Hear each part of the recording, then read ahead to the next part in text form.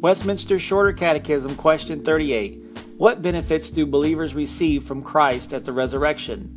Answer: at the resurrection, believers being raised up in glory shall be openly acknowledged and acquitted in the day of judgment, and made perfectly blessed in the full enjoying of God to all eternity. Scriptures are 1 Corinthians 15:42 and 43.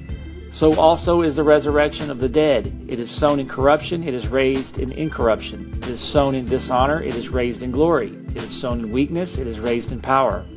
Matthew 25:33 through 34. And he shall set the sheep on his right hand, but the goats on the left.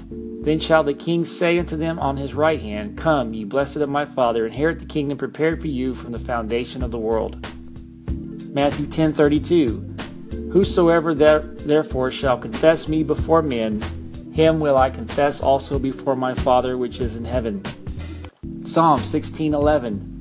Thou wilt show me the path of life. In thy presence is fullness of joy. At thy right hand there are pleasures for forevermore. 1 Corinthians 2:9. But as it is written, eye hath not seen, nor ear heard, neither have entered into the heart of man the things which God hath prepared for them that love him. And 1 Thessalonians 4:17. Then we which are alive and remain shall be caught up together with them in the clouds to meet the Lord in the air, and so shall we ever be with the Lord. This concludes the reading of Westminster Shorter Catechism, question 38, brought to you by thereignofchrist.com.